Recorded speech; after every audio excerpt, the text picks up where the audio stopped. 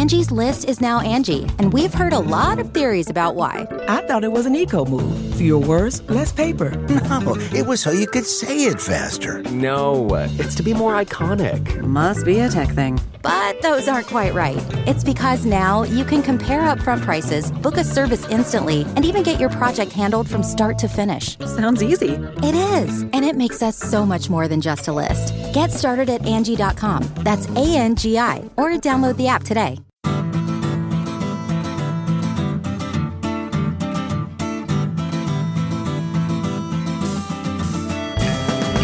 Welcome to the Sinica Podcast, a weekly discussion of current affairs in China, produced in partnership with SupChina. Subscribe to SupChina's daily Access newsletter to keep on top of all the latest news from China from hundreds of different news sources, or check out all the original writing on our site at supchina.com, including reported stories, editorials, and regular columns, as well as a growing library of podcasts. We cover everything from China's fraught foreign relations to its ingenious entrepreneurs, from the ongoing repression of Uyghurs and other Muslim people in China's Xinjiang region to the tectonic shifts underway as China rolls out what we call the Red New Deal. It's a feast of business, political, and cultural news about a nation that is reshaping the world. We cover China with neither fear nor favor. I'm Kaiser Kuo, coming to you from Chapel Hill, North Carolina. I've mentioned in some previous shows that for the first few months of this year, I'm planning on focusing the show on the broad topic of thinking about China. After all, it seems plain to me that what we think about China depends in large measure on how we think about China. And this is true, of course, for all things, but it's especially the case when we're talking about something as colossally complex and multifaceted as a nation of 1.4 billion people in the throes of world historic change. Today's show, I hope, will serve as a sort of overture to the series, and I'm super excited about the guests that I've lined up for this program for the rest of the series. So if you have listened to Sinica over the last several years, you've probably picked up on the fact that I have some precepts or maxims that I like to invoke, that I try, however imperfectly, to practice, some habits of mind or approaches to understanding China that I find really admirable in others and that I advocate for where I can. Some of these precepts or principles I can attach a name to, and with some, I sort of understand the lineage of the ideas, or who came out with them, or who I should credit. Foxes and hedgehogs, well, that's Isaiah Berlin. Empathy was a big theme with my mentor at the University of Arizona, Alan Whiting. Cognitive empathy, though I think I first heard Robert Wright use the phrase, and he's been a tireless promoter of the concept. There's the late Robert Jervis, who I mentioned in last week's show, with all that emphasis on perception and security dilemma sensibility. Others, though, I could never quite articulate the ideas themselves, and while I assume that there were people out there approaching complex problems in similar ways, I guess I just hadn't really encountered them. Then one day, the scholar Anthea Roberts reached out to me on Twitter and told me about her forthcoming book, co-written with Nicolas. She really opened up a world. Suddenly I had phrases like dragonfly eyes and integrative complexity to hand, and maybe because I was suddenly aware of what to be listening for, it felt all at once like the world was teeming with people whose approaches to thinking really resonated with me. People like Daniel Kahneman and his ideas about two types of thinking, slow and fast, and about what he calls cognitive ease. Howard Gardner, who is best known for his theory of multiple intelligences, and someone I mentioned last week too, Philip Tetlock, who has done amazing work on political psychology and decision-making, on forecasting. His book with Dan Gardner on super forecasting from a few years back is great, and I've mentioned that before on the show. Hopefully, we will touch on some or perhaps even all of these people today. So my guests today are Anthea Roberts and Nicolas, who have written one of those rare books that really has the potential to change not just the positive content of your beliefs, but the very process of arriving at beliefs. The book is 6 Faces of Globalization: Who Wins, Who Loses, and Why It Matters. And in it, they answer quite concretely something I'm sure many of us have been asking. What is the right mindset, the right mental model with which to approach complex issues? The book, to me, felt like an upgrade to my mental operating system, and I can't commend it highly enough. It's not a book specifically about China, but because it explores different narratives about globalization, China figures into it to a very large extent, as you will see. It's a book that, sure, it models some of the modes of thinking that I've been championing on this show for some time, but it goes well beyond that. And it articulates not only these hopefully familiar ideas in ways that I've never really been able to, but it also added, at least for me, substantially to my cognitive toolbox in a way that few books have ever done. There is great wisdom in this book, and that is not something that I say at all lightly. So let me warmly welcome my two guests today, the co-authors of the book, Six Faces of Globalization. Anthea Roberts is a legal scholar who is a professor at the School of Regulation and Global Governance at Australian National University. She is the author of Is International Law International? But despite her legal training and focus, is in fact the very model of a modern interdisciplinary scholar. I feel like singing that. Anthea, welcome to Sinica. Thank you for having me, Kaiser. It's so wonderful that you could be here. Also joining on Sinica today is Nicolas Lamp, Associate Professor in the Faculty of Law at Queen's University, confusingly in Kingston, Ontario, with a joint appointment in the Queen's School of Policy Studies. He's worked with the WTO for many years, and his focus has been on international trade systems. Nicolas, welcome to Sinica. Thanks so much for having me. So the book that you guys have written lays out 6 main narratives in the Western discourse on globalization, and then goes on to describe how they overlap with one another, how they're deployed by proponents, how people switch between and among them, and much more. This concept of a narrative, let's start with, is really central to the work. Now, in recent months, I mean, really over the last few years, I've seen some people push back against what they would call the overuse or maybe the abuse of the word narrative, with the complaint usually along lines of, that the word has simply come to stand in for a position or a take or an idea. And that's not how you use it at all, though. In fact, you do something that I found very useful. You actually define what a narrative is in this context and what its building blocks are. So, Nicolas, can we start with you? Could you quickly walk us through what a narrative is and what its constituent parts are? Thanks so much, Kaiser, for the introduction. And I should say at the outset that we didn't come up with this conceptualization of narratives ourselves. It's something we draw on a broad array of literature. But what really stood out in that literature, what's consistent across several accounts, is that narratives have basically 4 building blocks. The first one is the framing, or the way to set the scene. And if we think about globalization, we could ask what picture comes to mind, or which picture do we foreground? Is it the container ship that is traversing the ocean, bringing us cheap goods?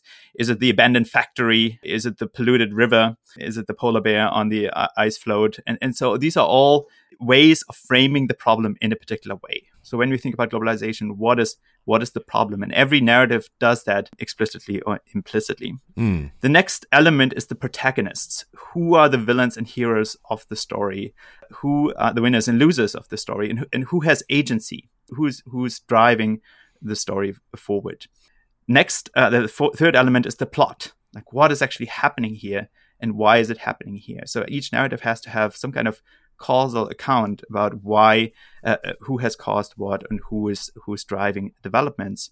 And the fourth element, which is really important for us, is the moral of the story. Right. It's how should we think about what's happening? Is it a good thing? Is it a bad thing? And that also then leads to policy prescriptions. What should we do? Should we do about it? Fantastic. That's so I guess the next step is let's walk through what the main 6 narratives are, and with the illustrations that you suggested at the outset there, the polar bear on the ice floe, the container ship making its way across, all these things evoke different narratives in your book. And with the caveat that these are the most commonly found narratives in the Western discourse on globalization, let's describe each of them briefly in terms of those very building blocks that you've just laid out. And maybe let's start, as you do in the book, with the establishment narrative. And maybe, Anthea, you can sketch that for us. So the establishment narrative is really the narrative that I think was dominant in the Western debates, particularly in the 1990s and 2000s. And it was one that was dominant, not just, I think, in the Western debates, but in a lot of the non-Western world as well. And it's really the idea that economic globalization is not just a sort of an unstoppable force, but it's an unstoppable good. And it's the one that says that it's a win-win situation, it's a rising tide that lifts all boats, or it's a growing of the pie so that everyone can have a bigger slice. And it tends to have a very economic framing to it. So it's your container ship, it's your global GDP and your country GDP. Mm-hmm. with the idea that good things also come from that. So it's not just economic, it's that standards of living rise, etc.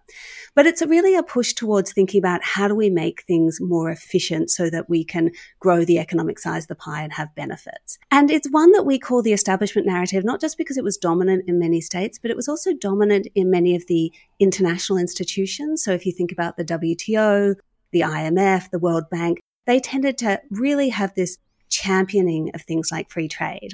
And there was the idea with this that it made everybody better off. So it doesn't matter if you're a developed country or a developing country. It doesn't matter if you're rich or poor. Everybody stands to gain from economic globalization. Now, that doesn't mean that they always said that everybody gains equally or straight away. Right. So there was definitely the idea that the first step you do at the international level is you grow the size of the pie. And then you leave the distribution issues to the messy politics of the domestic level so that the winners could compensate the losers. But they were a bit agnostic about actually ensuring that that did happen. But there was an idea of leaving redistribution to a domestic level. And the other thing that we heard was that there were some people who obviously lost out in the short term because their jobs were taken away. And they were told, look, really, this is a bit like technology. You've just got to adjust. And so you need to move, you need to retrain, but this is happening and globally it's good and it'll be good for you in the long run. It'll be good for your children in the long run. And so really, even if not always and not straight away, this is a win-win story for all. Right. So the next set of narratives are the left-wing and the right-wing populist narratives. Nicolas, you worked a lot on sort of fleshing out those in the book, as I understand it. And I will want to ask you about that experience, especially, in dealing with the right-wing narrative. But first, what are these narratives and how are they similar and how are they different? So the common feature that left-wing populists and right-wing populists share is a distrust or disenchantment with the elites, even hostility, you could say. So both have this vertical hostility from the people, the pure people, towards the elite. But there's also a key difference because in what they fault the elite for. The left-wing populists essentially fault the elite for enriching themselves and ripping off the working classes and the middle class. Whereas the right-wing populists primarily fault the elite for selling out the people to outsiders, to an external other, be it by offshoring jobs or be it by allowing immigrants in that change the composition of the population. So there's also a strong horizontal element in the right-wing populist narrative that we don't have in the left-wing populist narrative. And so we can see this difference really clearly in the central metaphors of the two narratives. So for the left-wing populists, it's this idea that the economy is rigged, like that the rich have written the rules of the economy in a way that they always get richer, be it by the way they draw their zoning regulations, by the way they design the financial system, and so forth. And it's really domestic policy problems that are at the core of the question of who wins and loses. Whereas if we look at the central metaphors of the right-wing populist narratives, we see that's always in a reference to something external, like the stealing of jobs that Trump was always talking about. It's somebody else that's doing the stealing. The elites are allowing the stealing, but it's the Mexicans and the Chinese who are stealing the jobs. Or the invasion of immigrants. They're the immigrants that are coming in from the outside. Or in the case of Brexit, the idea we have to retake control. From whom do we have to retake control? Not from our own elites, but from that external organization, the European Union. Right. So there is this strong external element, which is the key difference between the two narratives. That's really very clear. And then the next pair of narratives, I'll ask Anthea to talk about the geoeconomic and the corporate power narratives. The geoeconomic one in particular is really relevant to China and to our listenership.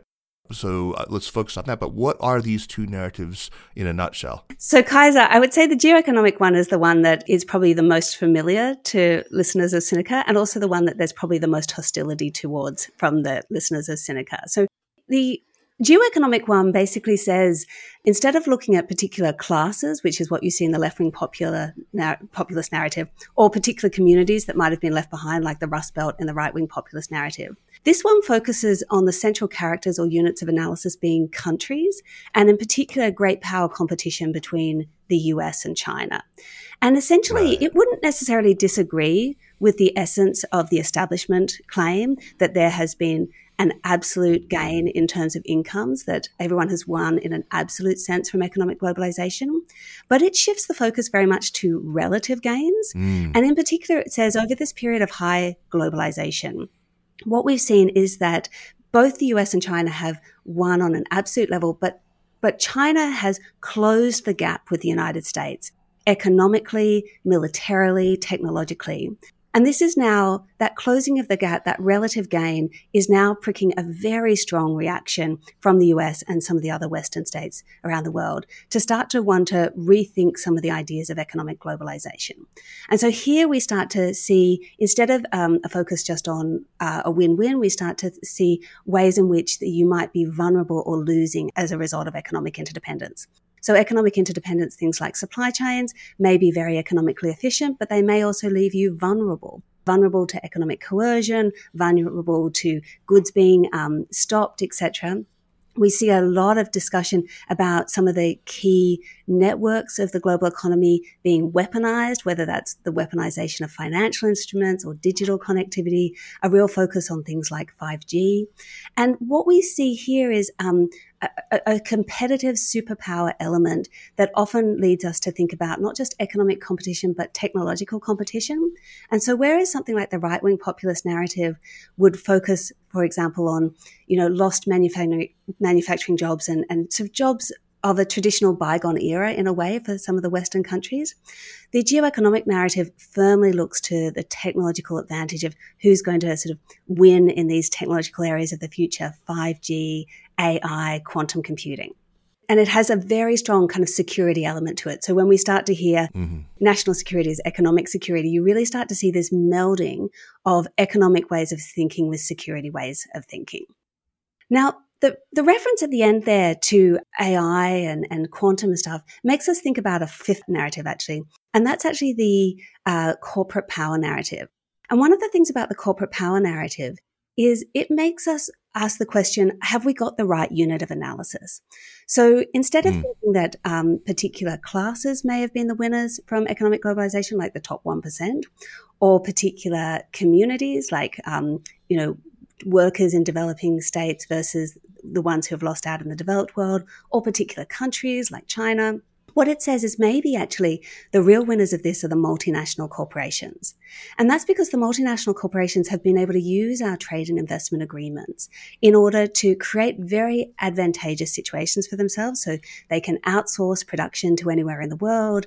They can attain global markets. Through our free trade deals, they can also get a lot of intellectual property protection, and they're also able to, when they do foreign investment, get investor-state dispute settlement. So all sorts of protections that they're able to get. At the same stage that they're able to evade responsibility in areas they don't want. So they can hop, skip and jump around the world and evade things like taxation up until recently. So we've managed to get international treaties on trade and investment, but not so much on taxation. But also because of their mobility, they're able to put pressure, the argument is, on governments and also particularly workers. You have the idea of a regulatory race to the bottom, or the idea that because you're able to move around, that you're actually able to go to places where workers don't get nearly as good a deal. And so something like the right-wing protectionist narrative would really see, for example, Mexican workers winning at the expense of US workers.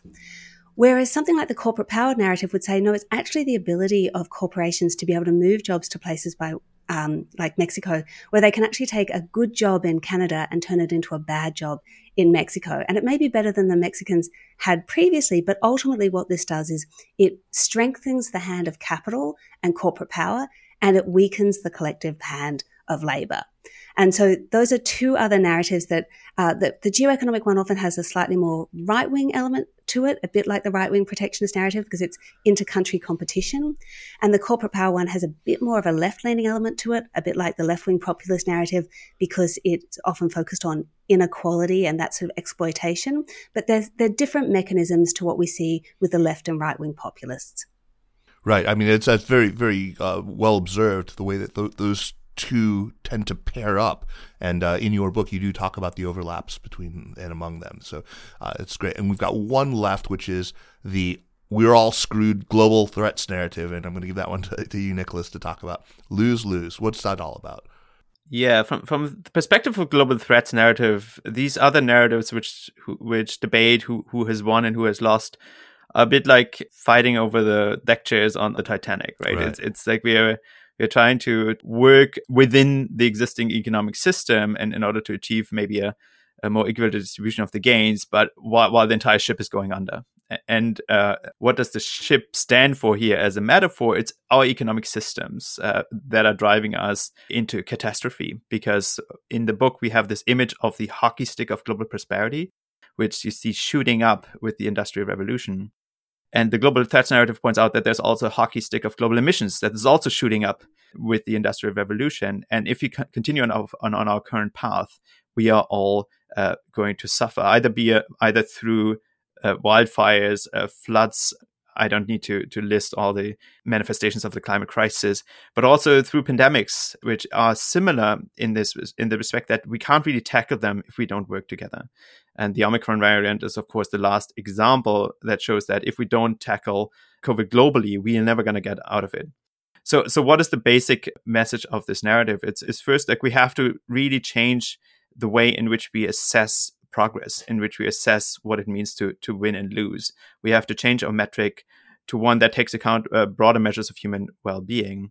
And also, we also have to all work together. We are not all losing equally. And of course, the poor and developing countries are probably going to lose the most and the fastest, but ultimately we're all going to lose if we don't change course.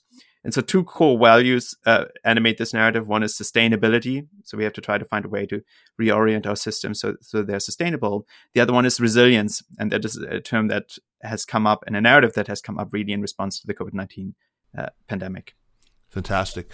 Anthea, so a couple of weeks ago, when your book, Six Faces of Globalization, came up in conversation with Damien Ma on this show, I described it as a book that's actually about thinking about complex issues, and that you use the debate over globalization as a kind of a case study. I mean, I was exaggerating to make a point, and I imagine it really did begin life as a book about globalization. But maybe you guys could tell the story of how this book came to be. You were each working on separate projects at one point, but decided to team up.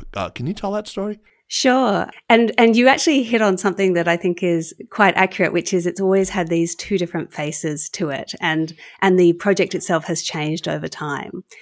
So for me, this story really began with sort of moving away from the establishment narrative that everybody wins from economic globalization into looking at some of the work on global inequality by Branko Milanovic. And in particular, he's very famous for the elephant graph, which many of your listeners will probably know, but in case they don't, it's this elephant-shaped graph about the relative gains of different percentiles in the world economy over the period of high economic globalization from 1988 to 2008. And what it basically shows in this sort of elephant shape is that the groups that have had the really strong relative gains have been the head of the elephant, which is very much the workers in the developing worlds that have gone from being really quite poor to being sort of more middle class. And the tip of the elephant's nose, which is pointed upwards, which is very much your 1%, your global elite that have done stunningly well in this period. Mm-hmm. But there is a huge dip at the base of the elephant's trunk at about the 80th percentile. And that is actually the people in the developed world, and in the Western world in particular, I think, that have really seen no income growth during this period of high economic globalization. And it turns out that maps on really well to the lower socioeconomic classes and working classes in developed states like the United States. And what this made me really think when I saw this is that it was a very good way of understanding Sanders and Trump in the 2016 elections, where they were both really talking to these people in the Rust Belt and these people who felt they had been left behind by economic globalization. But they had very different narratives about who was to blame. So Trump pointed to the head of the elephant and said, who's to blame? Well, it's those Chinese and Mexican workers who have taken your good job. Mm-hmm. Whereas Sanders was very much like, no, don't look externally. Look internally at the elite in your own country, the tip of the elephant's trunk, because they're the ones that have exploited and have got the benefits in a disproportionate way.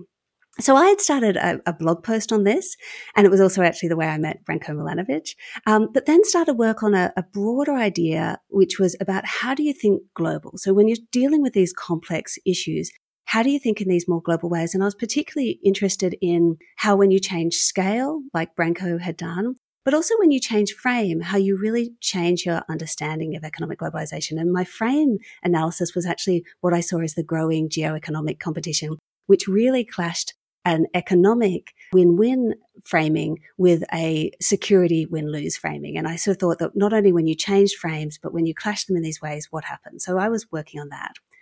At the same time, Nicolas, and we didn't actually know each other, Nicolas was working on what turned out to be a really beautiful paper with the European Journal of International Law, where he was looking at narratives about economic globalization. He was particularly trying to sympathetically understand the Trump narrative, because he felt that a lot of people in our field of trade and investment were very dismissive of Trump and just thought there was nothing in it and were very hostile about it and just thought it was economically illiterate. And his sense was that we needed to better and empathetically understand it as a narrative. And so he was working on the establishment narrative and the Trump narrative. And in the process of doing that, also started working on the corporate power narrative, which we see from people like Danny Roderick. And so I was working on my book on geoeconomics. He was working on these three narratives. A friend suggested that we come together. And so we came together and started batting around, like, how does my scheme work with your scheme? And in the process of doing that, we already had the basis for 5 of our narratives. And we started to realize that there was a bit of a structure to them, that the economic establishment one was a win-win analysis, that we started to realize that the left-wing populist, the right-wing populist, the corporate power, and the geoeconomic were all win-lose narratives, but with different ideas about who won and who lost. But what we then came to was actually that on the other side of the win-win analysis was actually this lose-lose one, because we'd been asking ourselves, well, where does climate change fit in? Where do these other threats fit in? And so we developed that as a final narrative. And so we were batting around these ideas, and that was what ultimately led to the book. In particular, because quite early on after we had formulated those, I ended up in London and saw that Branko was in town. We arranged to have dinner. As we always do, we said, what are you working on? I showed him these 6 narratives, and he was really intrigued by it and has said, you should talk to my publisher. And that's how the book started. Fantastic. Well, the two of you do such an excellent job of presenting good faith representations of these 6 narratives. I think it's one of the book's great strengths. You present them as the proponents of each narrative would understand them. That cannot have been easy, and I'm sure there are going to be readers who are going to take issue, especially with your presentation of some of these arguments. I'm thinking in particular of the right-wing populist narrative. I mean, there will be some people who think maybe that, talking about their wanting to preserve traditional community is a euphemism for xenophobia or even for flat-out racism or white supremacy. I wanted to ask you guys about that, specifically Nicolas, because you do deal with this idea of racism, anti-foreignism, that others, many, I hope most of our listeners in the mainstream will find distastefully intolerant. And for both of you, and especially Nicolas, because I think you were the one who was sort of getting your hands dirty in the YouTube channels of the right. How did this experience of researching and writing the book, how did it change your understanding of these narratives, especially these ones that you did not feel initially comfortable with? Yes, thank you for that question. And it's one of the most interesting, has been one of the most interesting experience in writing the book, to really try to delve into a world that is not my own. Like, it was very easy to write, for example, the left-wing populist ones. I have no hesitation of referring to private equity funds as locusts or something like that. Whereas it was very hard to muster the kind of sympathy for some of the politicians, such as Trump or the Brexiteers or the AfD, yeah. Alternative für Deutschland in Germany, AfD in Germany. That was necessary in order to implement our approach. And really just to set that out at the beginning, it's a methodological choice on our part to approach these narratives with 2 ways. First, without contempt for those who hold them, right? And I think you only have to think of Hillary Clinton's comment about the basket of deplorables, sure, to understand that if you approach a group of people with contempt, you're not going to get anywhere. You may motivate your own tribe, but you're not going to understand them any better, and they're not going to be able to persuade anyone. But the other strategic choice or methodological choice that we made was to take the narratives at face value and not kind of go behind the motivations or question the motivations, which is, of course, a problematic assumption to make in many instances. And it's also one reason why we we stop at conspiracy theories. We don't engage with conspiracy theories or climate denial or COVID denial, which wasn't really an issue at the time when we started working on the book. But we take the narratives at face value. But that meant that we had to try to understand them, and you can't understand them without listening. You can't understand the narratives without just based on your preconceived ideas. And so what I tried to do was to listen to interviews, especially with voters of the AfD, for example, Germany, with the Brexiteers, with listening to Trump's speeches, and try to strip away some of the rhetoric and really try to drill down on that last part, the moral of the story, the values that were animating them. And again, I should also say, our attempt is our aim is not to say that we should all agree with all these narratives. It was an attempt to peel away the rhetoric in order to identify these values, in order to see, well, is this something that we have to reject, right? Because absolutely, if there's xenophobia or racism, there's no question in my mind that we want to reject it, and it's unacceptable. But what we found was there were often fears, or there were people with caring about things that they thought were positive and that others might also see as positive, right? And they were trying to preserve things that we all value and that they saw threatened by certain developments. And so revealing those values that they were cared about seemed to us to provide potentially a basis for a conversation. We may still find that ultimately there are unacceptable attitudes and there are unacceptable views, but at least it helps us to understand where they're coming from, not necessarily demonize them. And because ultimately the aim, if we want to move forward, has to be to peel away those who are open to persuasion, whose manifestation of the political beliefs is based on misconceptions and misunderstandings, peel them away from the hard right, from the racist, and from the xenophobes. And so we cannot do that unless we understand where they're coming from. Yeah. Anyway, so that was the basic attempt that we were trying to make. Can I add one thing to what Nicolas said in terms of the right wing? Sure, absolutely. So I agree with obviously the way Nicolas presents that process of trying to understand the different narratives. But I think on a meta level, it's also interesting to note that we went through a journey with this book, which is a little bit like, I would say, the journey that John Haidt went through in his Righteous Mind book. So in his Righteous Mind book, which was to look at the different sort of moral bases of liberals and conservatives, he actually started out that as quite liberal and wanting to better explain to liberals how to appeal to other values. And yet by the end of the book, he had actually moved to be more centrist and had gained more of an appreciation for some of the conservative values than he had before, and also more concern about some of the intolerances on the left about sort of propounding their own values. And I think we've had a similar thing happen where some of the narratives that we weren't as intuitively sympathetic to at the beginning, we've come to really see that all of them have something strong and important that you need to understand what it is they're valuing and how they're valuing it and what's behind them, and that all of them have a point to make, even if they are not always ones that you like or you can find distasteful.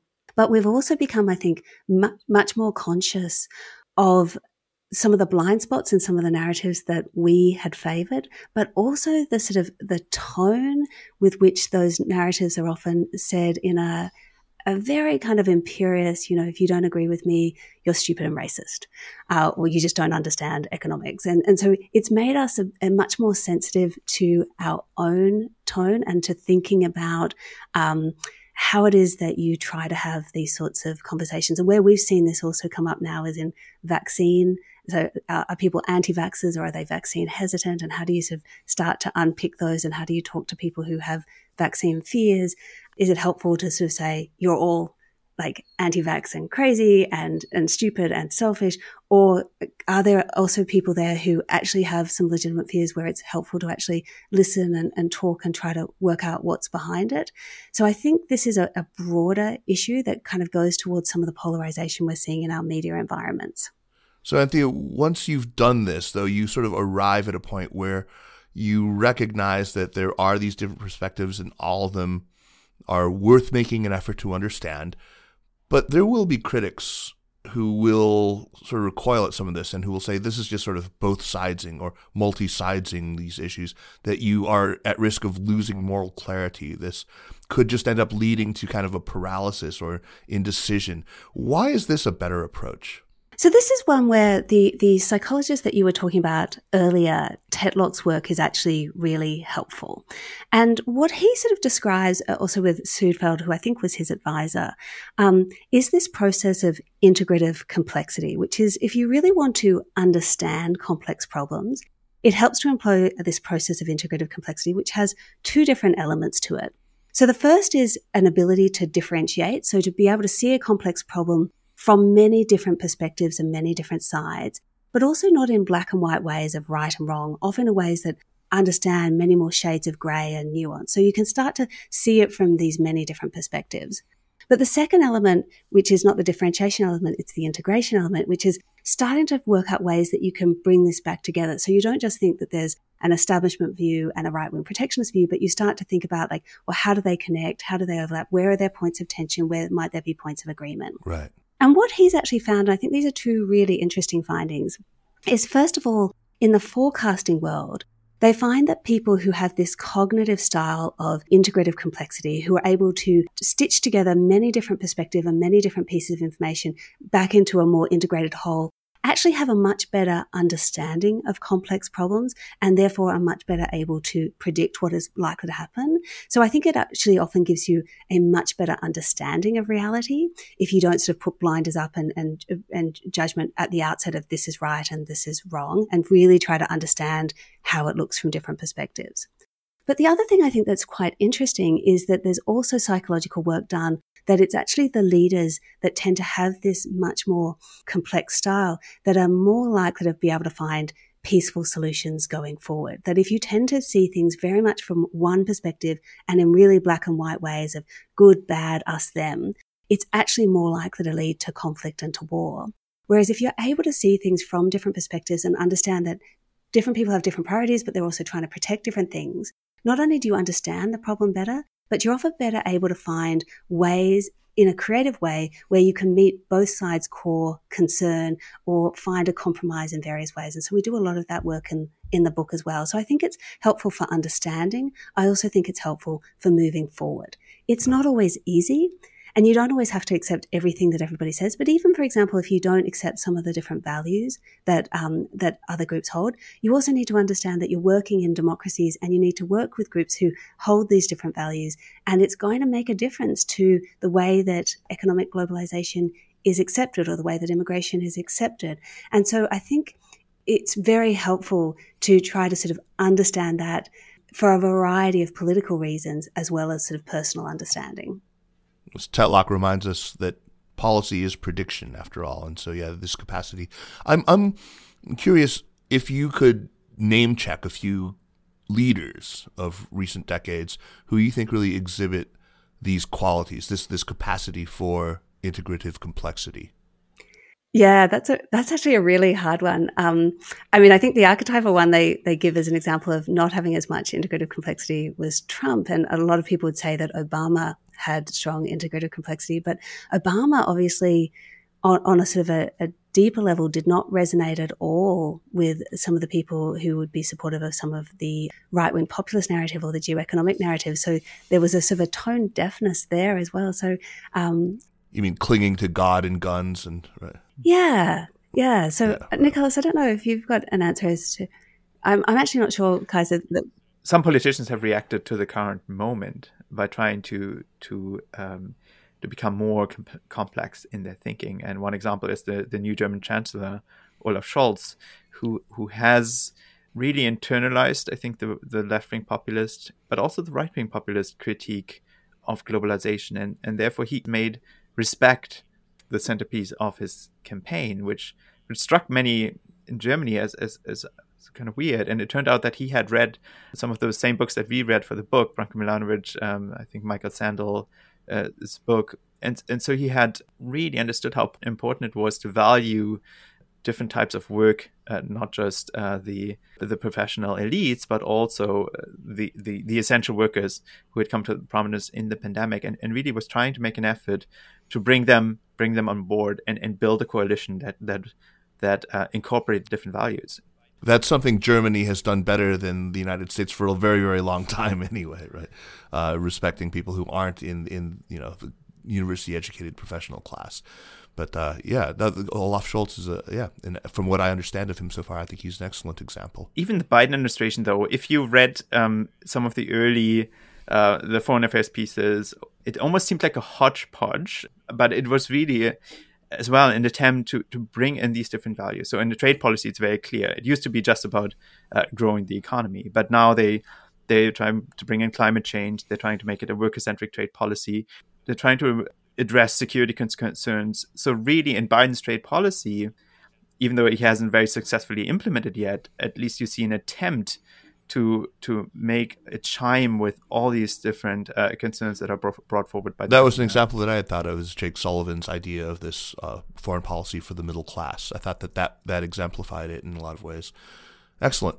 I'm curious, did you run these 6 narratives by people who you presumed to be actual exponents of the different narratives to see, what they thought of your characterizations? Yes, we did. We actually had planned a series of book workshops in the United States, which we then had to cancel, at least in the in-person version, due to the pandemic. But we held 4 workshops online, and we ran our chapters by proponents of the different narratives, especially those that we didn't feel very comfortable with. So, for example, Jeff Ferry, who is with the Coalition for Prosperous America in the United States, he read our account of the right-wing populist narrative, and he liked it. And so that was, I think, a great feeling of achievement for us, that we had written that chapter in a way that someone who we thought of as a proponent of the narrative would accept as genuine, but that was also be something where somebody who is not a proponent of the narrative could read it and see, well, that makes sense at some level. Like there's something valuable here. And I think that the basic idea was, well, it's very easy to caricature the narratives. Every one of these narratives could be caricatured. But what we were trying to do is write them in a way that both proponents of the narratives could accept them as authentic in a way, and others who are not proponents of the narrative could see something valuable in that perspective. We also received written comments on the narratives from a lot of people. And one of the things I really noticed is that when people were in a narrative they didn't agree with, they tended to have a lot of like, but this, and like, what about that? And, I disagree with this. And then when they would get to a narrative that I would think would represent them, they'll be like, see, yeah, right on. Like, that's right. And you could actually really tell from their comments about, they were like, well, now you've got this one. Surely you as authors will see, the other narratives, they're problematic, but this is the right narrative. And so we wanted to give people the experience as they moved through the different narratives of sort of thinking, this one looks like it's the right narrative. And then you would change narrative and be like, oh, no, this one, it really has something to offer. And then you would change narrative and be like, oh, this one has something to offer. Because I think all the people who propound that, they really have something that they're offering to the debate. This is called attribution error or confirmation bias, one of the two, or some combination thereof. But yeah, I can totally imagine that happening. I want to bring this back a little closer to China for the moment. I am obviously in dialogue with a lot of people who work on China in various capacities, and while I wouldn't say this is true of all of them, I think for most, if they had to map themselves somewhere on your Rubik's Cube of the 6 faces, they would probably admit to having at least one foot in the establishment narrative camp, though with many, many caveats. I mean, I'm generalizing here and obviously painting with a very broad brush, but I think it's fair to say that for the typical guest that I've had on, or even maybe for the typical listener to this show, insofar as she is persuaded by the protectionist positions at all, she's going to be way more in sympathy with the left and not so much with the right populist narrative. The typical cynican is probably more persuaded by misgivings, and I know this is certainly the case with me, the misgivings that form part of the corporate power narrative. In fact, while you were just sort of reiterating it, I hadn't read the chapter in a little while, but I found myself very much nodding in agreement with the descriptions in the corporate power narrative. More on that in a second. They probably also recognize how globalization has contributed to a lot of global threats, invasive species, the spread of pandemics, and of course, global warming. What would you say, though, to someone who reads the book and comes away thinking, yeah, okay, those other perspectives have some valid points, but all we really need to do is just take some of those legitimate concerns on board, temper our establishment narrative a bit, and we're good to go. Is that enough? So our argument isn't about the end point we should reach. We are not proponents of any of the narratives. We're also not proponents of any particular combination of the narratives. And I think time will tell how much we depart from the establishment narrative. So I don't think Nicolas or I believe that this is the end of globalization and everything's going to be overturned. But I think what we do believe is that there is a more fundamental readjustment going on. So I think in the 1990s and 2000s, you did have that sort of movement of like, we can patch and make exceptions and make tweaks around the edges. So you have trade and investment agreements. And if there's concern about labour environment, we can add sort of a non-binding chapter, or we can add an exceptions clause, or we could do something minor and keep going. But I think what we've seen in recent years is a much more sort of fundamental challenge to the establishment position that's coming from multiple sides. And so I think in this next era, we're really trying to work out kind of what's the recalibration that's going to lead to a new settling point. And I think Nicolas has mentioned in trade policy, we're really starting to see that. So we're starting to see that climate is becoming a much more important consideration, workers' rights are becoming more important, but also particularly security is becoming more important. And that's actually not just tweaking the establishment approach at the outside, it's tweaking it in much more fundamental ways. And that's because many of these things like, technology are dual use. And so if you start to think economic security as national security and you apply it to technology, the potential ramifications of that could be quite large. Now, we don't know where that will end up. And I don't think we're going to end up in a world of complete decoupling, but I think we could well end up in a world with much more substantial technological decoupling about data-heavy industries.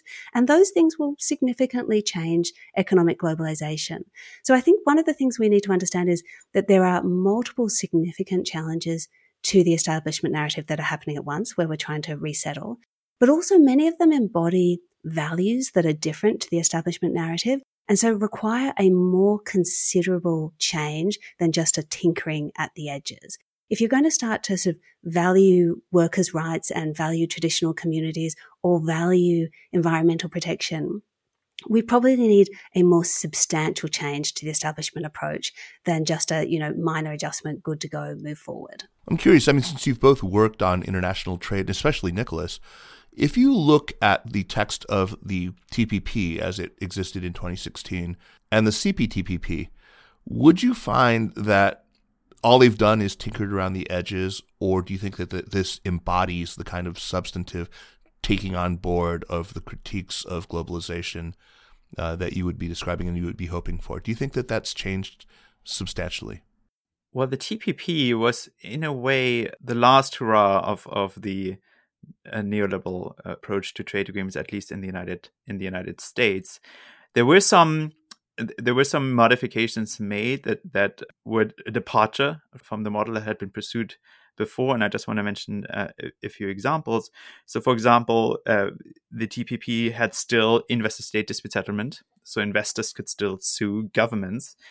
But at Australia's insistence, tobacco control measures had been exempted from that mechanism because Australia's tobacco plain packaging law had been challenged in ISDS. And so that was one of the measures that was specifically identified that as a measure that you couldn't challenge. Another notable aspect here was that the US was not successful in the TPP in imposing the level of IP protection, especially for biologic drugs, that it had maintained in the United States itself on its trading partners. And finally, there were also another element of the corporate power narrative reflected in the TPP, which was a very ambitious plan of action on labor issues with Vietnam. So Vietnam would only have benefited from the tariff reductions to the United States if it implemented really fundamental reforms to its labor unions. It would essentially have to allow independent unions. Wow. And so the United States had a very ambitious plan, which is now a moot because the United States is no longer part of the agreement. What's really interesting, though, about the demise of the TPP, and it's something we tend to forget because it's overshadowed by Trump, is that the reason the TPP didn't get through Congress in 2015 and 2016 was because Republicans were resisting these elements of the agreement, which were a departure from the model. So essentially, Republicans were saying that it doesn't do enough for corporations, right? So Mitch McConnell was upset about the tobacco carve-out. The IP lobby was upset about the fact that they didn't get the same level of protection for biologic drugs. The financial industries was upset about some data localization rules that allowed data localization requirements for the financial industry, which the US Treasury had insisted on.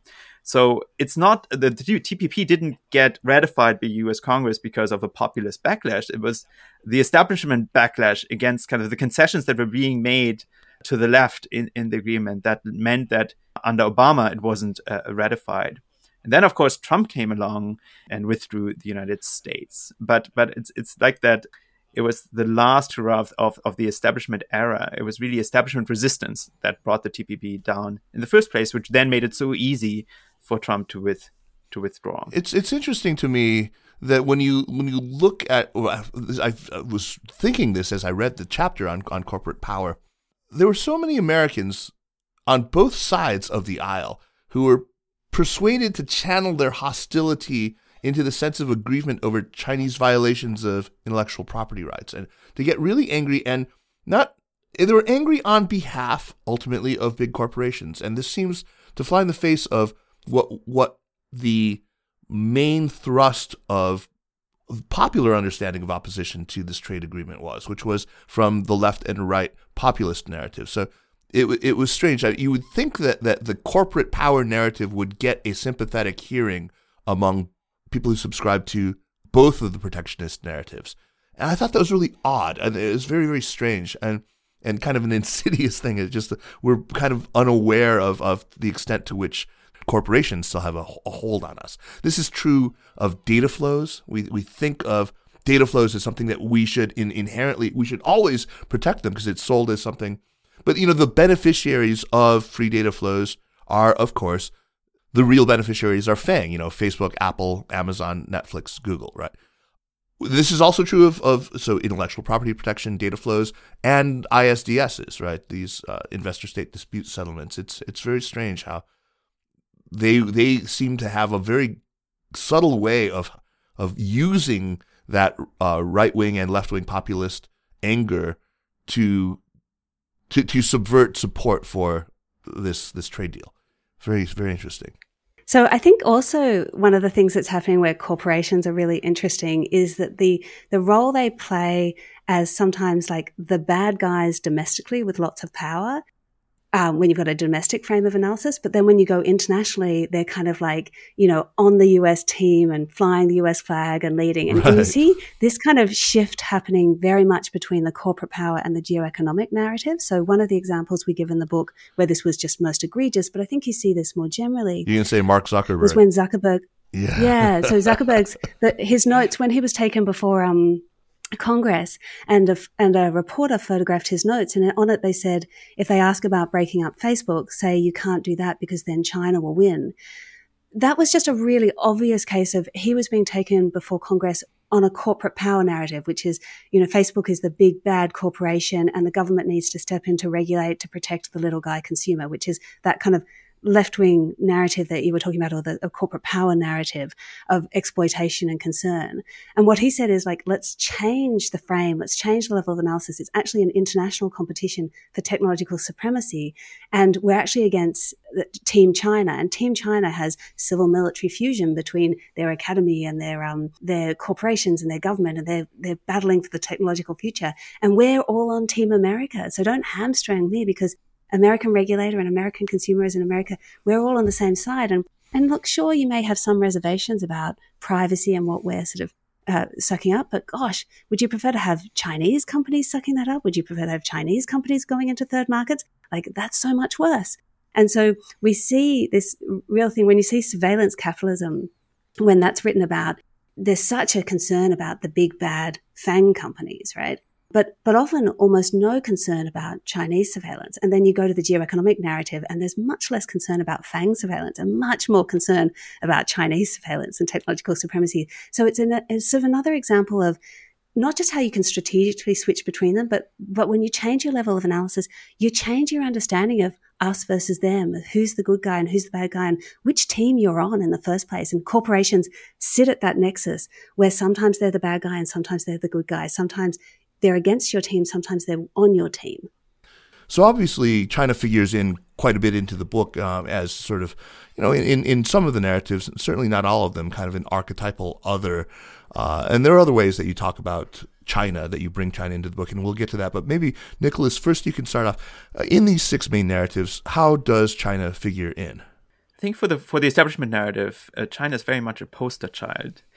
An argument that you will often hear in debates about globalization is this argument, but we lifted 700 million people out of poverty, right? And of course, China is mainly responsible for that.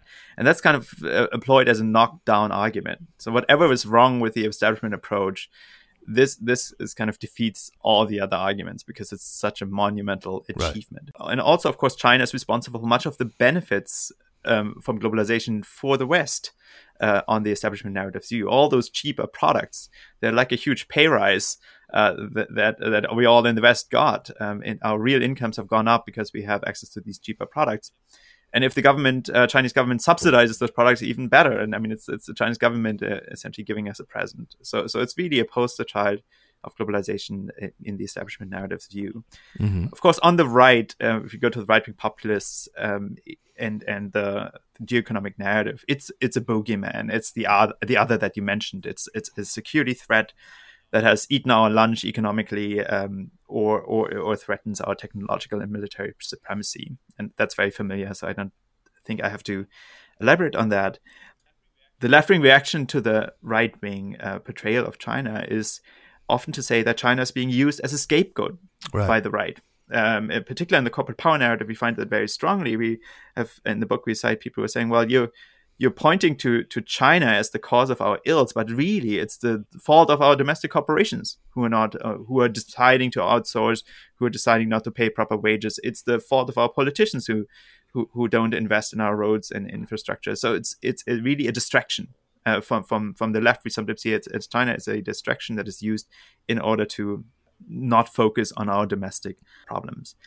When we get to the global threats narrative, I've been thinking quite a bit about what to call it, but it's really China has become the indispensable nation in the sense that it's a contributor to the global threats, especially climate change, that we cannot ignore, but it's also indispensable to any solution. Right. And so that fosters the sense of we have to work together. The West has to work together with China because there's no way we're going to solve any of this without China. And that recognition juxtaposed with the recognition that there is an inevitable strategic competition with China creates an interesting conundrum, and one that you guys suggest in your book would be one that's amenable to exploration through this mental model. But we'll get to that in a second.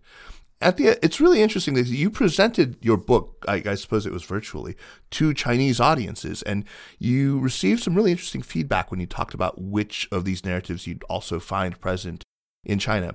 And one narrative, not one of your main 6, but another one that you introduced in your chapter on sort of biases and blind spots, was conspicuously absent in the discourse on globalization. Can you talk about what that narrative is and what you found interesting about the fact that it was absent in the Chinese discourse? Yeah. So to do that, let me just say a little bit about kind of what was present in the Chinese discourse and then what was noticeably absent. So as Nicolas said, China figures sometimes in really positive ways in the various other narratives. And one of the things that came up quite clearly from these discussions was that all 6 of the narratives you could see in Chinese debates. And actually we have 4 non-Western narratives, and they thought 3 of the non-Western narratives you could see, but 1 was missing. But let me just give you a quick sketch on those 6. So what you saw very strongly in China was a strong commitment to the establishment narrative for the reasons that Nicolas has suggested. And that's where you see Xi going to Davos and all of that. I was there. I was here. I heard the speech. So that's really the embodiment, right? And one thing that I think we need to be very conscious of in the Western debates is there's been a big popular backlash now against economic globalization in the West, but there's much more support and enthusiasm for it in other parts of the world, particularly Asia, where they've seen extraordinary growth in their incomes in really tangible ways in their lifetimes. And so it's not just a figure, it's something that they have lived experience on. At the same stage, we're starting to see, for example, the left-wing populist and the corporate power narrative. That's really starting to come out, Kaiser, with a lot of what you're talking about, the Red New Deal.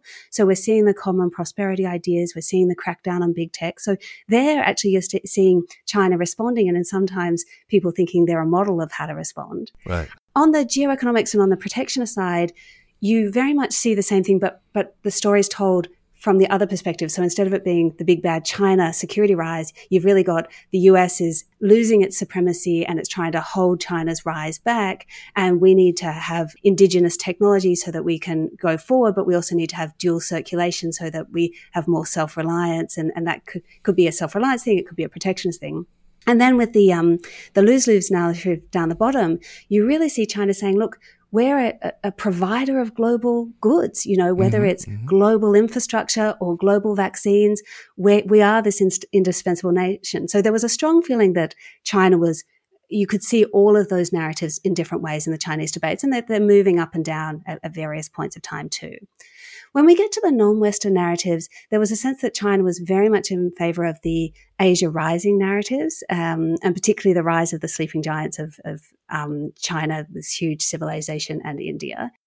And then you've got the against Western hegemony narrative, which is where they band together a bit more with Russia to sort of say, look, and that's on things like internet and those sorts of areas, which is, don't take your liberal, democratic market approach and think it's one size fits all. This is just Western hegemony and we need to be able to push back. And also, you're not just hegemonic, you're hypocritical. There was a sense that China definitely was fitting in there. And then the fourth narrative there was the kind of left behind narrative, which is often about people in countries in Africa, the bottom billion, that really haven't had the advances. And here then you see China figuring in these two different ways. One is China sort of saying, look, we, through our investment and through our infrastructure, we can bring you along the same path of development that we've been on. And others saying, no, this is just going to be colonialism again, but this time colonialism by China rather than by the Western powers. The narrative that was really conspicuously absent is actually the one that's most commonly associated with developing states in the trading regime, which is the neo-colonial narrative. And this is one that you see by India and various others, which is really the idea that, don't feel sorry for the developed states as though they've lost out from economic globalization. First of all, through colonialism, and then after the colonial empire fell away, through neocolonialism, through their transnational corporations, through the World Bank and everything. What we've really been doing is protecting the transnational class, which includes corporations and elites. And they have been extracting extraordinary benefits from Africa, the scramble in Africa, through Asia, through other sorts of places, to their benefit. And it's really meant that we've sort of solidified a world economy where the developed states have been able to industrialize and move ahead, and developing states have been stuck just doing raw materials, etc. And what was so interesting, of course, is that China often likes to present itself as the face and leader of developing states and say it's a developing state, but it had none of that articulation, right? Because its experience with economic globalization in the past 30 years has been an extremely positive one. So it's much more the Asia rising, some states can lift out through hard work and through clever policies. And that's this really, really positive story, and also a positive story it tries to tell other developing states. It obviously has a longer history with some of the things like the century of humiliation of sort of feeling subjugated by Western powers, but that has not been the dominant story, I think, through economic globalization. And so Nicolas had done a lot of work previously on the WTO where you really see this neo-colonial narrative being championed, but it's not being championed by China. You're absolutely right. That is absolutely accurate. In all conversations I've had, that just never comes up. But one thing that they talk about an awful lot about in China, and this taps into some of the other non-Western narratives that we've talked about. The West's ideological hegemony, you point out, is a dimension of economic globalization that receives little attention in Western narratives, which is absolutely true. It's correct, but I think it's interesting because it's my sense that one of the things that really gets under the skin of so many Americans and other Westerners is how the Chinese case just undermines all these axiomatic beliefs that Americans have. These are, the load-bearing walls of American exceptionalism. It just doesn't compute with Americans, even after all this time, really, that you could have a functioning market economy in the absence of political democracy, right? I mean, it vexes them. It seems obvious to me that these cracks in American ideological hegemony that are a huge but unacknowledged part of American collective anxiety over globalization, they touch I think proponents of almost all of these narratives. These all kind of go back to China.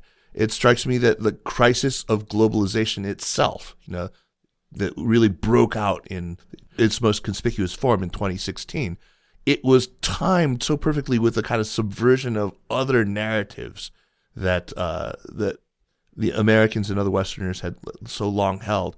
And the perpetrator, the subverter of those narratives was always China. About the innovation narrative around technology, that you weren't supposed to be able to innovate unless you had conditions of free flow of information. You weren't supposed to be able to harness technology to make authoritarianism flourish. It was supposed to bring down authoritarianism, right? It doesn't seem to me a coincidence that the assault on the establishment narrative took place at the same time as China's subversions of other deeply held beliefs. What do you think of that? What do you make of that?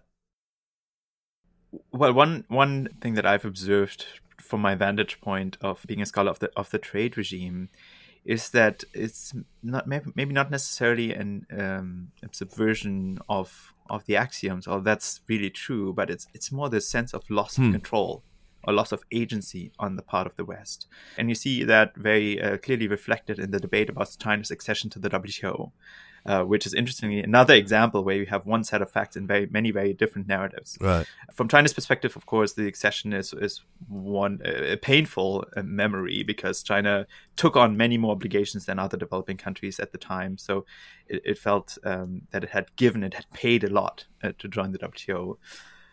When I just recently read the book by Paul Bluescreen, Schism, which recounts the accession process, and it shows very clearly that at the time, the United States negotiated were driving a really hard bargain and really realistically got everything out of China that they got.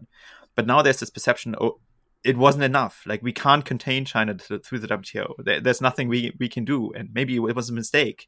So there's almost this illusion of control that we could have prevented this if we hadn't let China join the WTO.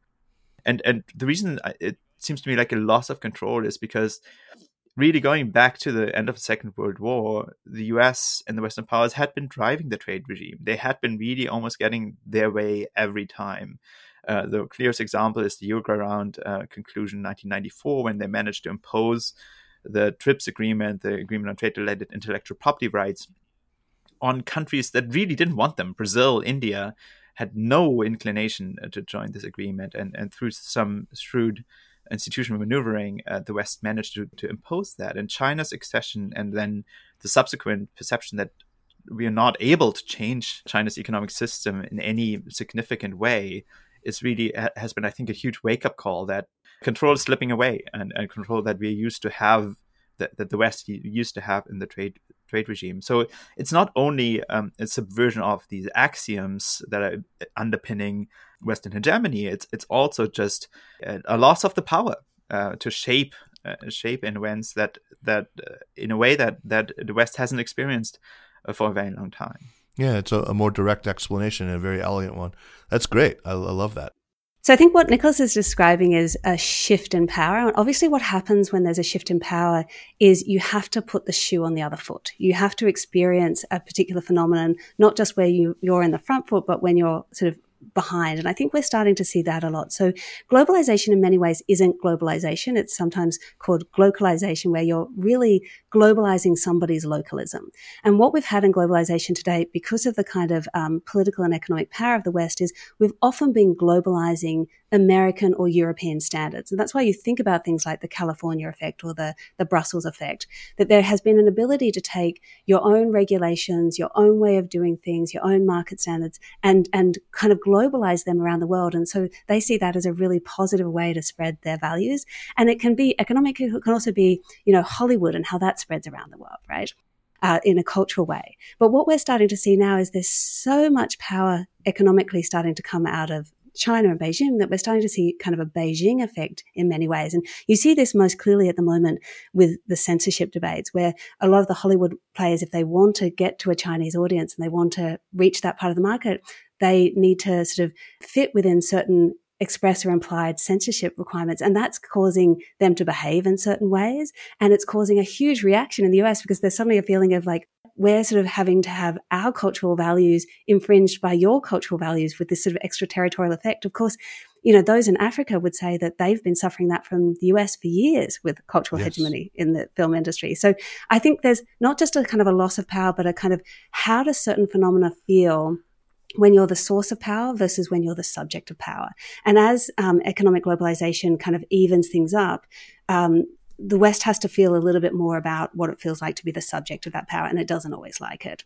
But the other thing I would say about the challenge of China is that sometimes they're playing a bit of a different game, and those games create kind of some incompatibilities that are difficult. So one way I like to think of this is that you think about the US and China as though they're all coming to like a football field to play on, but they're playing two different styles of football. So the US is playing kind of World Cup soccer, so they're fast and they're innovative and they can move the plays down and they've got a lot of individual talent and a lot of sort of freedom of action. Whereas I think counterintuitively, actually, the Chinese team is a little bit more like an American gridiron team, which is they're more centrally coordinated, they're more padded. They may not be as fast and nimble, but when they choose to move down the field in a particular way, they can really take out opposition. So this is a more stark comparison, but they're both games of football, but they're different games of football. And so what happens if you suddenly have a World Cup soccer team and a world-class gridiron team come together on the same pitch? They're both decent games and they're both decent ways to organize your economy. But when you start to play against each other, it's going to be really difficult. And I think in many ways, we've already seen China take on some of the lessons of the soccer team and sort of at an earlier stage to cut loose some of its innovation more and empower the private sector more, get more fast and loose in some of the ways that we had seen of the American soccer players. But I think what we're also seeing with the American team now is a bit like, well, if we're playing soccer against gridiron, we want to put on a helmet and we want to put on shin pads and we want more protection. And so one of the things you're going to end up finding is that they are going to kind of converge their style of play in ways to kind of cope with the fact that they're trying to deal with these sort of slightly different styles of play. And then there are going to be some areas where they're not going to do that and they're going to say, look, actually, we want to play separate games. So everybody who wants to play 5G internet over here without Huawei, you come on the field and we'll play our soccer. And everybody who doesn't, you go over there and you can play gridiron. And so part of what we're going to see in the world economy is like, when are we going to have separate games? And when are we going to have like this joint game where we can't really agree on what the rules are at the moment? And we can't really even trust it to an external referee like the WTO. But we're going to be modifying our state of play because we're dealing with a competitor that has a different style of play. So this particular this comes out of the geoeconomic narrative. It's not we aren't the source of this. I think we originally got it from Tim Stratford, but I think it's quite an interesting way of analysing what's going on as through a sporting metaphor that should be familiar to people. Yeah, I remember I was on a panel, moderating a panel with Tim Stratford on it, and he had used that same metaphor. It's great. It's a quite perfect one. Yeah. Speaking of metaphors, there's so many wonderful ones that you use. Like you say a whole menagerie of animals that come through. You've got your, the five blind men and the elephant. You've got the elephant graph from Branko Milanovic, and hedgehogs and foxes. The hedgehog knows one thing, and the fox knows many things. I have tended to use this metaphor of lenses with their different optical properties. With the China hedgehogs, as they were tending to lean on the lens of national security or a lens of human rights or of technology competition. Foxes having lots of lenses that they take up. I've also used this metaphor that I really like from the TV show The Wire. I don't know if you guys have watched The Wire. It's great. There's a scene in season 4 when Bunk Moreland and Kima Greggs are approaching a crime scene, and he's snapping on the rubber gloves, and he says, you know what you need at a crime scene? And she kind of snarkily says, what, rubber gloves? Soft eyes, he says. He says, soft eyes, you can see the whole thing. You got hard eyes, you staring at the same tree, missing the forest.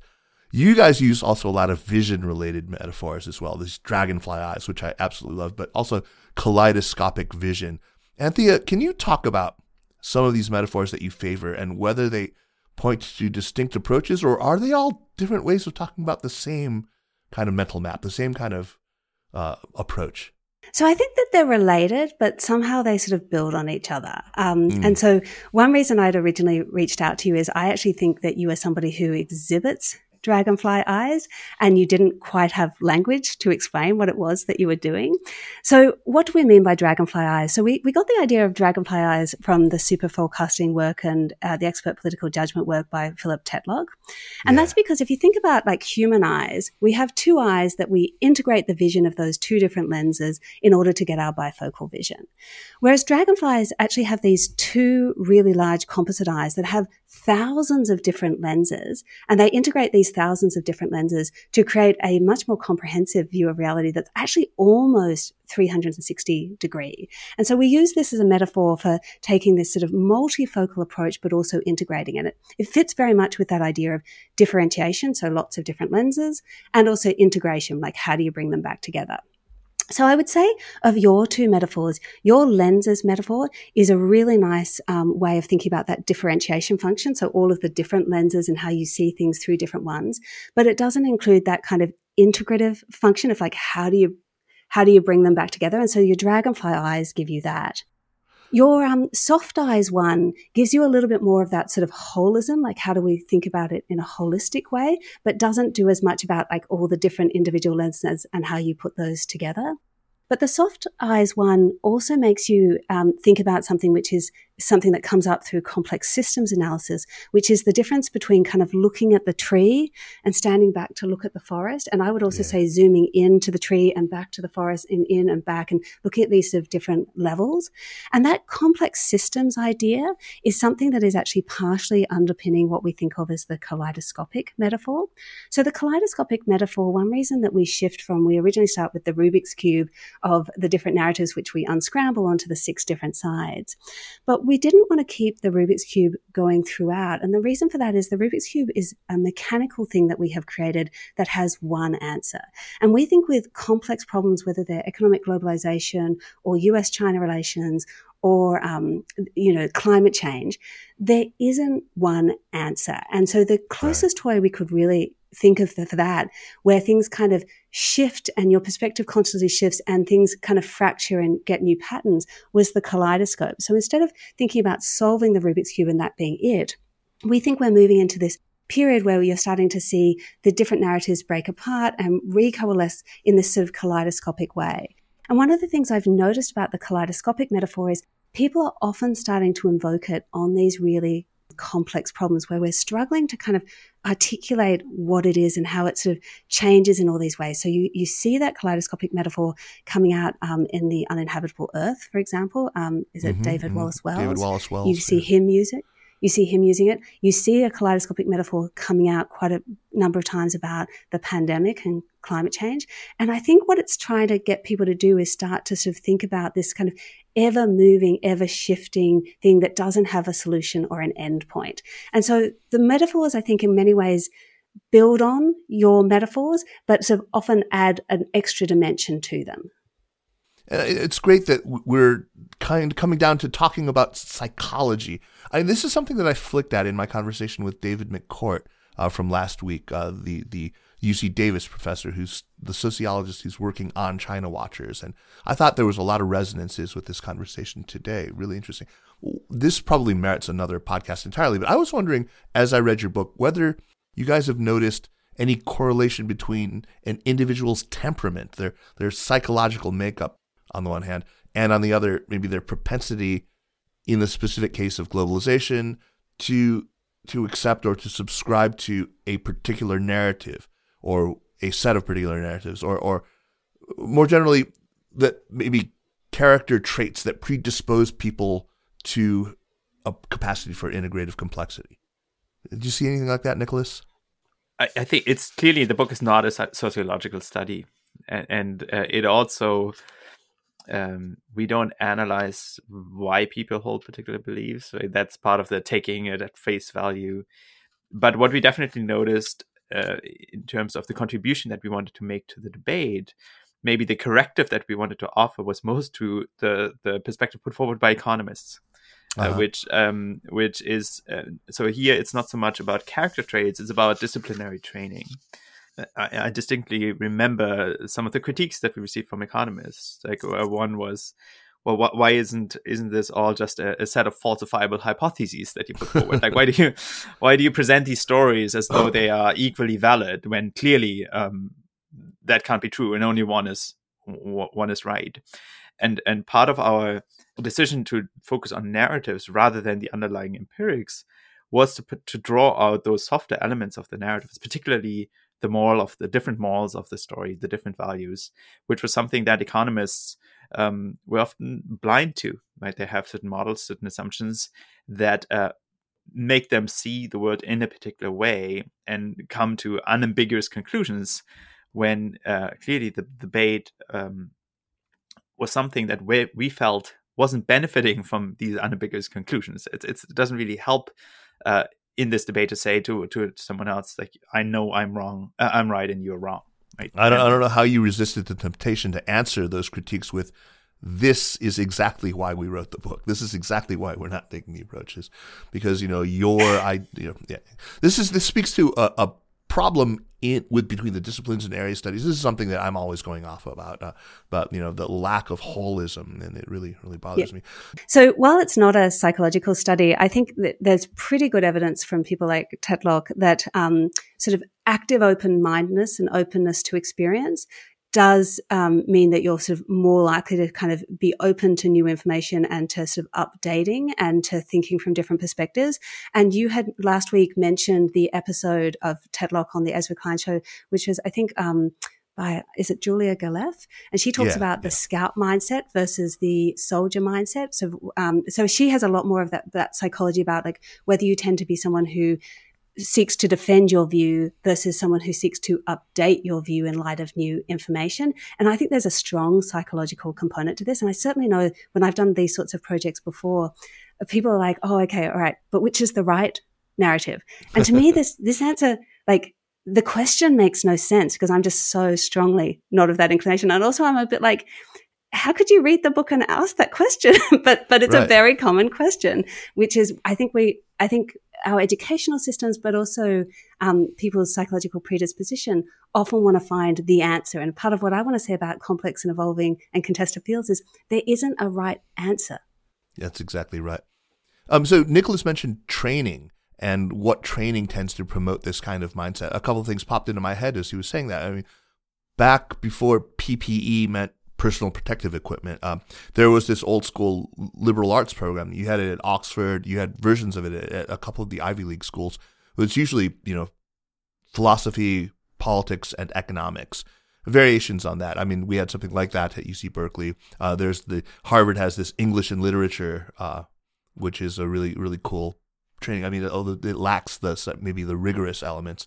Law, though, strikes me as particularly good training for this kind of mindset. And so many of the people who I've met who can do this or do this habitually do come from a legal background. It involves being able to articulate, find the merits in multiple perspectives, anticipate criticisms. And anyone who is steeped also in debate probably does this really well instinctively. And as it happens, Anthea, you were a big debater at school and college, right?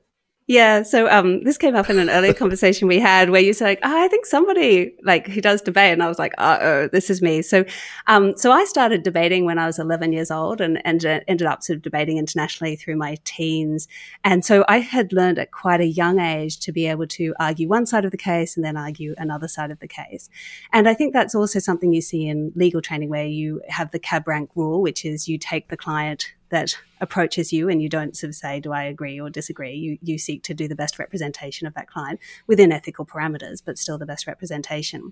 And so one thing that I've thought more about since we published this book is what is the role of that legal training? Because when we went through the peer review process at Harvard, the economist that sort of presented it to the board finally said, this is a book that couldn't have been written by economists. We're just not used to seeing things from these different ways. It's just not the way we're trained. He said it had to have been written by lawyers. And I thought that was such an interesting comment at the time, because all of the people from my legal background would be like, gee, Anthea, you're not really doing anything about law in this book. That's crazy.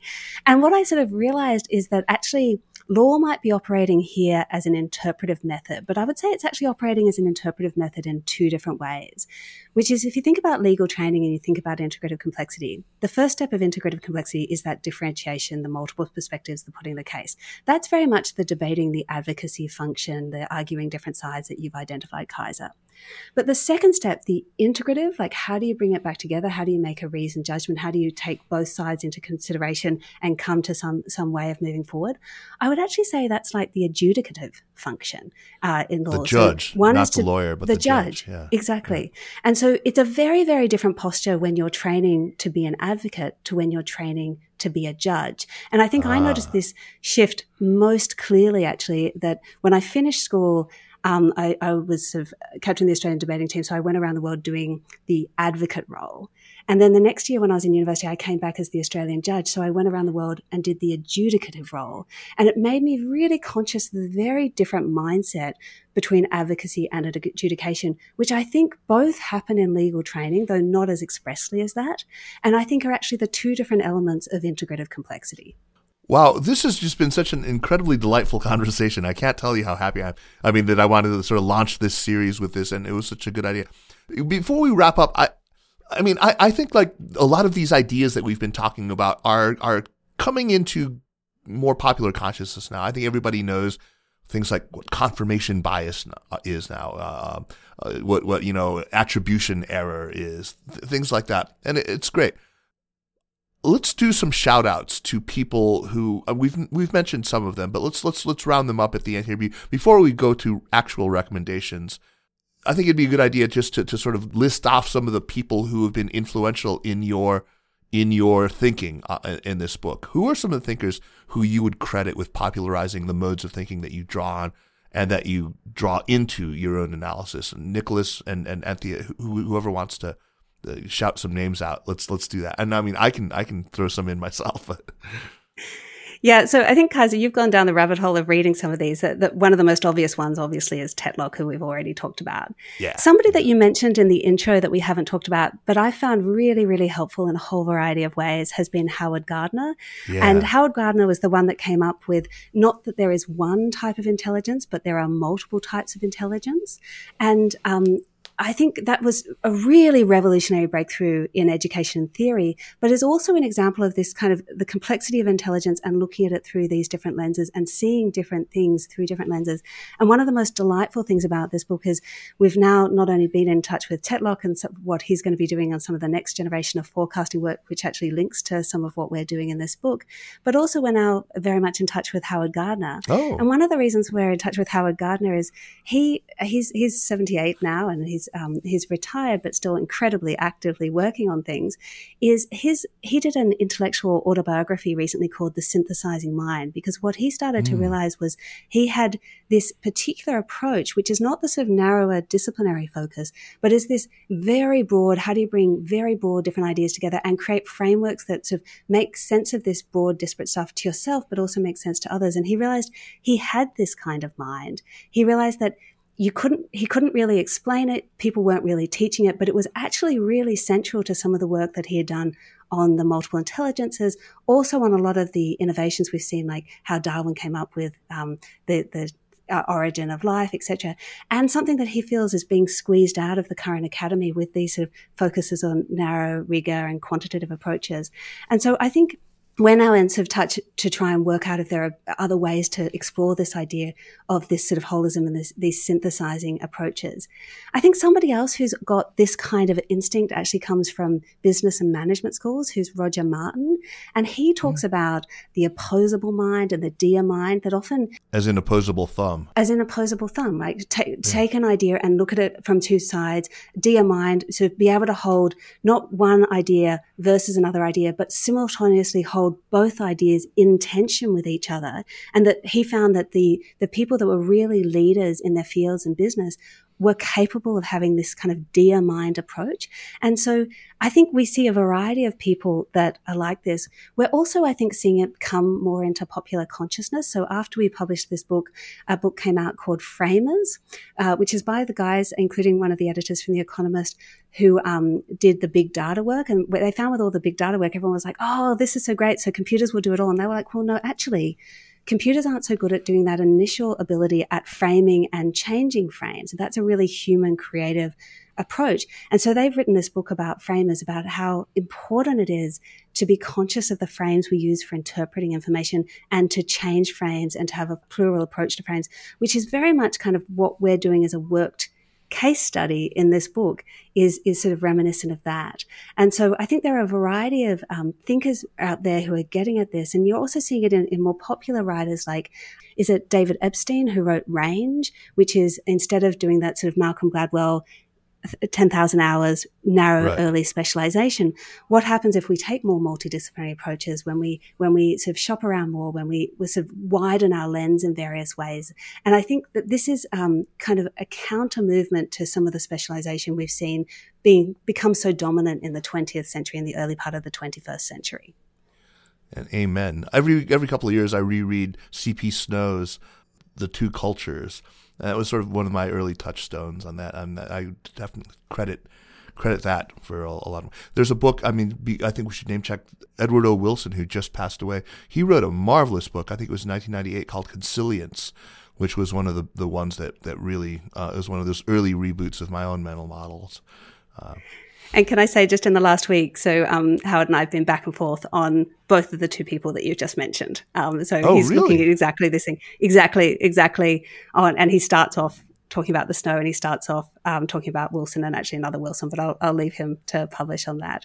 Fantastic. So when that comes out, but just to show you that your instincts, I think, are absolutely spot on with where this kind of thinking is going. I'm glad to hear it. And I think there are a lot of people out there. I mentioned Robert Wright, who I adore and who's super accessible. I think you should, people who listen to his show, he's just he started a series of stuff on YouTube, these little mini lectures that are animated and really well narrated. A lot of this stuff. Check it out. This is going to be a long list of links that we're going to have. Nicolas, do you want to chime in? Do you have anyone that you want to name check? Well, Jonathan Hyde, not so much his later work, but his, Anthea already mentioned during our conversation, that The Righteous Mind was really illuminating to us, and it provided a lot of confirmation for what we were intuitively trying to do in order to understand and bridge these divides, which sometimes seem unbridgeable between different values.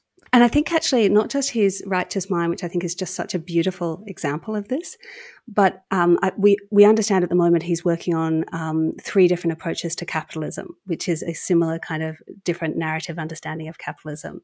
So hopefully there'll be more to come from John on this issue. I shouldn't leave out George Lakoff, who was really influential also on my thinking early on. He is really, the person who wrote the book on metaphorical thinking and on frames and narratives, which I think was super useful. Kaiser, if you're going to have Lakoff, I think the one I often twin Lakoff with, so he does Metaphors We Live By, but one that I think is also just a beautiful example of the multiplicity is Images of Organization. Do you know this one? No, I don't. So it's a business book. Actually, a lot of stuff comes out of the business world on this stuff, but Images of Organization basically says we have these images or these sort of frames that we use to understand organizations, and we have about at least 8 of them that sort of subconsciously affect us. So one is the organization as a machine, one is it as an organism, one is it like as a company, and he goes through in a really systematic way about what these different lenses, kind of what they reveal and what they obscure about the organization. And in many ways, that's a similar thing to what we're doing with economic globalization. It's this idea of the sort of multiplicity, that there is no one right metaphor, there is no one right analogy, there is no one right frame. And so part of what you want to be training yourself to do is to work through this kind of multiplicity and see what each one reveals and obscures. Well, I've got a nice long reading list to power me through 2022. This will be a fantastically good year of intellectual growth for me. One last question for you, Anthea. In our email correspondence, you've given me some tantalizing bits about your next book project. What can you tell our listeners about it? It seems it will maybe be even more relevant to our China-focused community than even Six Faces was. Yeah, so you say book project as though it's singular. In my life, there's usually a proliferation. So I'm sort of working on two big, broad areas of work, which I think all have kind of connections to the China world in various ways, though I'm not a China scholar. So the first is kind of ideas of governing and complexity. And part of the work that we're doing in governing and complexity is looking at how the international system is a complex system and is moving much more towards, and we see this in environment and in trade and investment, instead of like single kind of things like the WTO, sort of monolithic, we're instead seeing more polycentric, more experimental, more evolutionary approaches developing.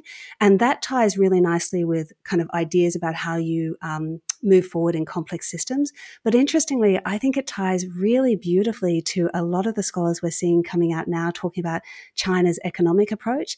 And I think often they have a complexity model in their mindset, sometimes expressly and sometimes not expressly, but I think it's just comes up through that Chinese of experimental, evolutionary, adaptive, guerrilla style approach. So one scholar who's doing this very expressly is Yun Yang, who I think is just fantastic. Yeah, another scholar who I think is just wonderful, who you've had on recently, is Isabella Weber. And again, you see this sort of approach that she doesn't consciously have it as a complexity framing, but all of her stuff about the experimental and evolutionary immersion approach is very consistent with these ideas of complexity theory. So I think on the one hand, there's a lot for us to learn in global governance from complexity theory, but there's also a lot we could take from complexity theory to the China case study, and there's a lot we could take from the China governance case study to global governance. So that's kind of one area of work that I'm working on. And the other area of work is actually to go back to the broader question you sort of asked at the beginning, which is to the extent that globalization is really a case study of how do we think about complex fields. I want to return to the book about thinking global and sort of how do we use this as a method to go forward more generally. But in that, I'm particularly interested not just in the questions we've explored here about scale and frame and tone, but I'm also really particularly interested in asymmetries of flows of information. So here, for example, with global media, much easier for people around the world to know what English language people think and the English language media in the US and UK than vice versa, because there are these sort of asymmetries of flow. Yet part of what's happening with economic globalization is we're starting to rebalance those flows and kind of what does that mean? And I'm also particularly interested in the role played by what I think of as third culture intellectuals, which are people who are sort of fluent and grew up in some ways, at least two cultures. And Kaiser, I think this is one reason I've always been drawn to your show, that I think you're this sort of third culture intellectual who's sort of fluent in both sides and interested in communication between them, and also interested in redressing some of the asymmetries of communication. And so one of the things I'd say about these third culture intellectuals is they're often the ones who are the best able to bridge worlds. They're often the ones who are the most creative because they're able to kind of get ideas and put them together from different worlds. I hear a but coming. But when worlds collide, which is what we're seeing with the geoeconomic stuff, they're often the ones that feel the most squeezed. And I think you're really seeing that at the moment with the Chinese American like scientists and people in the education system who are really feeling that thing. And I think we see this not just with individuals, but also with places that are these meeting points. So Hong Kong, for example, was at one point, the gateway, the connection between East and West, and it was such a source of entry and possibility and communication and exchange. And now what we're seeing is it's kind of the first one that kind of gets squeezed. And so I'm interested in all of those dynamics for how do we think globally, and who's better able to do it, but who's also in a more precarious position when things aren't going well. Can't wait to have you back on the show to talk about all this. This is fantastic. You guys, Nicolas, Anthea, this has just been the most fun conversation I've had in a very, very long time. I say that absolutely honestly. Thank you so much for taking the time to talk about this fascinating and important work that you've done. The book, once again, is called Six Faces of Globalization, and you will be very, very glad that you read it, so pick up a copy. Let's move on to recommendations. A super quick reminder that if you want to support the work that we're doing with Sinica and the other shows in the network, like China Stories and the China Africa podcast, and you can learn Chinese, then the best thing you can do is subscribe to SupChina Access, our daily newsletter. Help us out in this new year. On to recommendations. Anthea, I can't wait to see what you guys have. Okay, so in line with a lot of the conversation we've had, this recommendation partly actually is for you, Kaiser, which is I think you've got a very strong interest in a corrective to kind of narrow, linear, sort of empirical approaches with a desire for sort of more holistic, more sort of artistic, more sort of big picture approaches. And so one of the things I think that you should read on this is called The Master and His Emissary by Ian McGilchrist. And it actually ties a lot of this to left brain and right brain thinking, not in a classical sort of pop science, left brain is analytical and right brain is creative, but really he's a psychiatrist with more than 20 years experience, published with Yale University Press. I think an incredibly illuminating way of saying that the left brain and the right brain process our world differently and kind of communicate in various ways, but often with an asymmetrical way where the right brain, which is the more holistic one, really understands and values the left brain, but the left brain often doesn't really understand and value the right brain. So there's some really interesting asymmetries there. I feel how the right brain feels, and I know how the right brain feels. The other reason I think it'd be interesting for you is he ties it to culture and to movements in culture. And he in particular talks about how the West, for various reasons, has very strongly gone down this left brain route and is increasingly going down this left brain route, whereas some of the other cultures, and particularly in East Asia, have much more of these sort of holistic approaches. But he actually says of the West, with some of the developments that are happening at the moment, it's almost a little bit like we're having a right hemisphere stroke. And so I just think there are lots of really interesting ideas that will provide another way for you to think about some of the issues that I think motivate your approach and the explanations you're trying to give and the views that you're trying to put forward in your podcast. I gotta say, I love that you gave me a tailor-made recommendation for the host and not necessarily for the listenership. I'm sure our listeners are going to appreciate it as well. The Master and His Emissary. I've got to read it. That's topping my list now. Thank you, Anthea. Nicolas, what do you have for us? Yeah, at first, I wanted to recommend a book that really helped our thinking as we were writing the book. It's by Oren Cass, called The Once and Future Worker. And the reason why it's so helpful, particularly to people working on trade, is that it really foregrounds the trade-offs that are involved in all the policies that we make. And I think that's the greatest disservice that the economics profession and maybe the establishment narrative has done to conversations about trade, is that they have tended to obscure those trade-offs. They have said, like, look, this is going to maximize aggregate welfare, and we are going to be better off ultimately. What wasn't made clear was that the metric that we are using is a purely economic one. It's a purely economic one. It's our real incomes are going to be greatest maybe if you pursue this particular solution, but it hasn't foregrounded what is lost in the process. And so what Oren Cass does in this book, he takes head on this, what he calls this image or the metaphor of the economic pie and the priority of growing the economic pie, and says, well, here are all the trade-offs that it obscures. And the central trade-off that he foregrounds is the one between production and consumption. Because, of course, for the establishment narrative, the fact that we can all afford more through our higher wages is in a way the ultimate value and the ultimate vindication of our economic model. But what is lost in the process, like these workers who lose their jobs, that is clear. If you put that in monetary terms, it may not be worth that much.